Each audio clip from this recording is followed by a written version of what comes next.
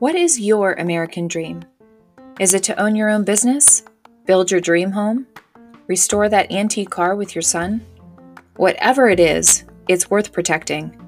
I'm Mary Stover, a licensed insurance agent for over 17 years, and I'm passionate about protecting your American dream with a purpose. This podcast is more than just insurance. It's for the determined, independent American who works their tail off to provide for their family. If you believe in personal responsibility, freedom, and the American dream, then you're in the right place. This is the American Dream Podcast.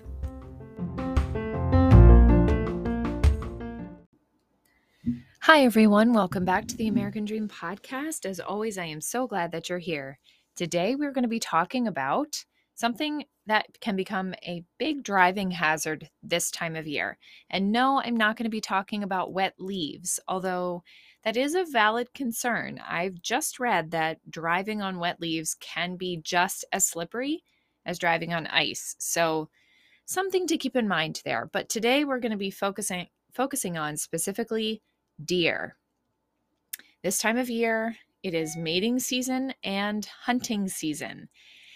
And because of those two things, they are very active. They are really on the move. And so we're going to be talking about ways you can potentially avoid hitting the deer. And then how does your insurance respond? Does it make your price go up if you have to use your insurance for hitting a deer? All those things. So let's dive in. First and foremost, how to avoid hitting a deer. Of course, nothing is foolproof, but here are some tips for you. Know where to look for them. They typically like to hang out in the woods. I think most of us know that, but they also tend to graze in open fields. If you ever drove past a cornfield where they just cut down the corn stalks, they like to hang out in there. So be alert, be aware. Next, always be more alert at sunrise and sunset, and even past sunset. In the dark, they tend to be very active as well. But that's just something to keep in mind. During the bright, sunny part of the day, they're really not all that active. I'm not exactly sure why, probably because they don't feel safe being that exposed. So they like to be very active sunrise and sunset. Just be very alert for that. If you are driving at night and you're in a wooded area or even by some open fields, if you are able to, the next tip I'm going to give you is to use your high beams. It makes the deer a lot more visible. They also tend to freeze whenever they see the high beams. So it just gives you that little bit of extra boost to help spot them or any other animals kind of lurking along the side of the road. A very helpful tip I'm about to give you: when you see one deer, you can probably bet that there's a bunch more to follow.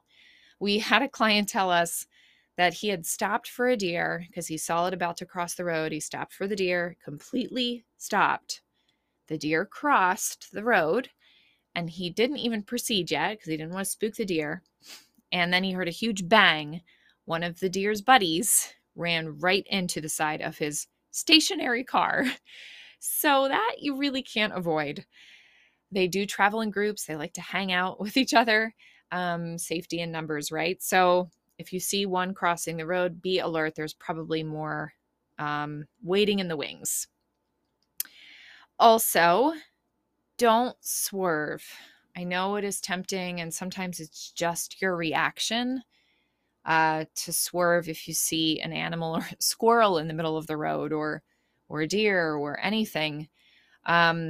Sometimes it is best to just take the hit and hit the deer. Now, these are split-second decisions and not one that I would want anyone to have to make. But if you can, try to avoid swerving. It can sometimes make the situation a lot worse. Of course, always wear your seatbelt. I feel like this goes without saying these days, but I do know a couple people in my little circle of family and friends that they don't wear their seatbelt, and I think they're absolutely crazy. So if you do hit a deer or if you are involved in any kind of accident, of course, that minimizes the damage to yourself. So always wear your seatbelt to keep you safe. Lastly, I think this is a great tip and not one that's often thought about, but spread the word to your family. A lot of times, my husband and I will be in separate cars, whether we met at our kids' sporting event after my husband got off work and we're both driving separate home. He will call me if he spies a deer just to make sure that I am completely alert and watching and not paying attention to my screaming kids in the background. So that's always super helpful. If you spy a deer, of course, like I said, they travel in groups. So when there's one, there's bound to be many. Give your friends or family a call if you know they're going to be taking that route, and that might just help the person. It might make a big difference to them. Now, what happens if you actually do hit the deer? First of all, let's talk about what you should do.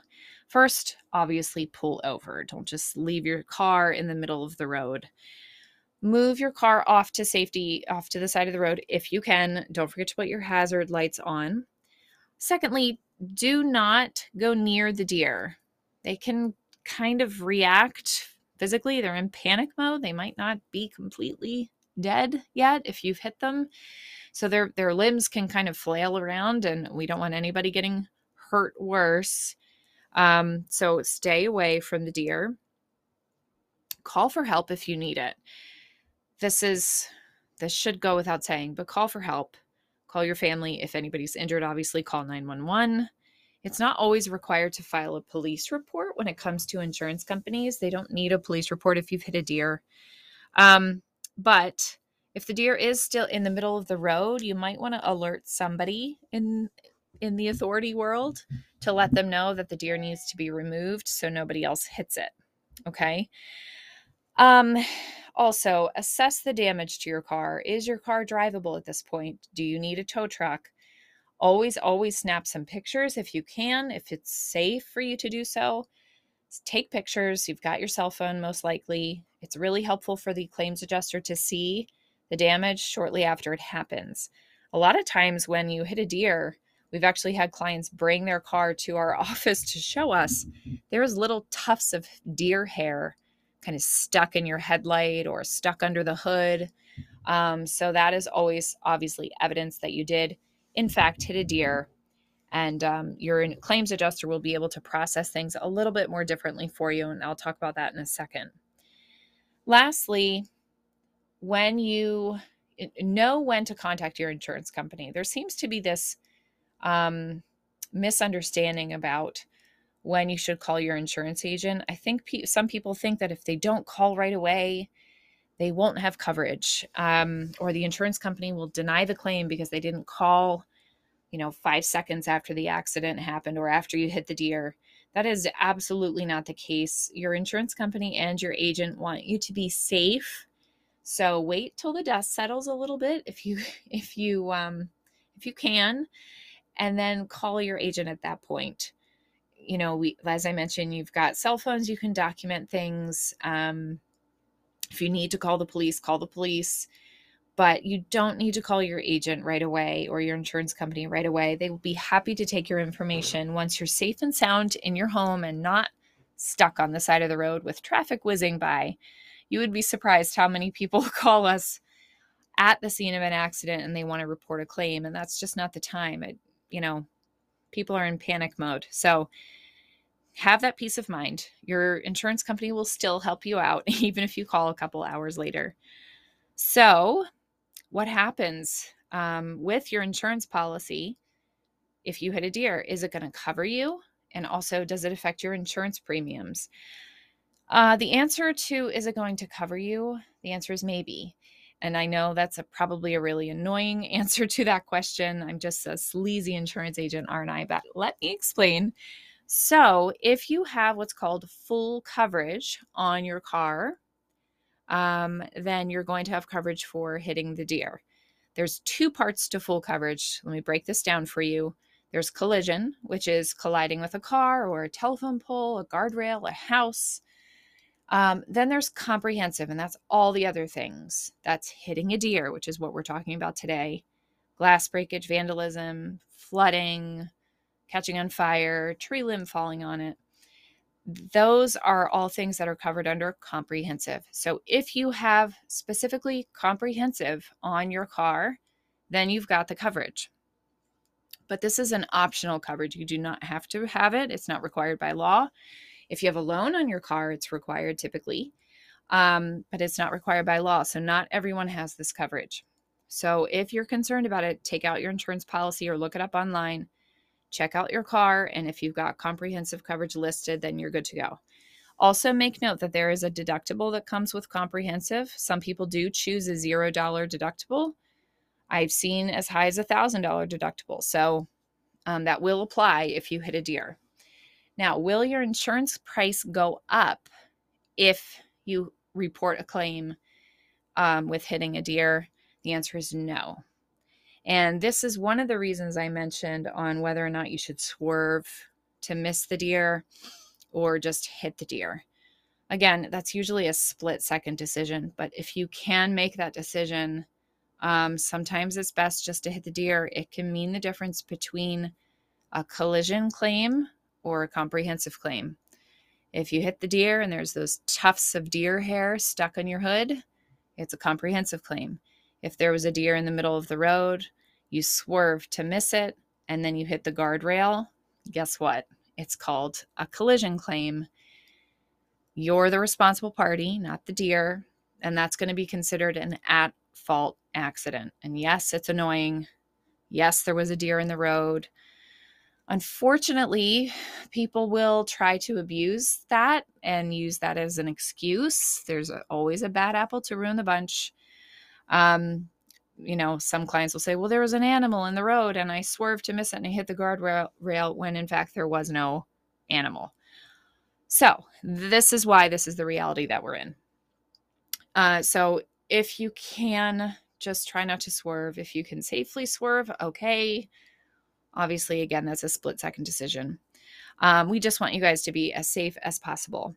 So hopefully this helps to answer any questions you have around hitting a deer, gave you some safety tips. I hope you guys never have to use this advice. I feel like I always say that at the end of my episodes, but it's all about just keeping you guys safe, protecting your assets and your American dream. That's what we're all about. So thanks so much for listening. I'll see you the next time. Bye.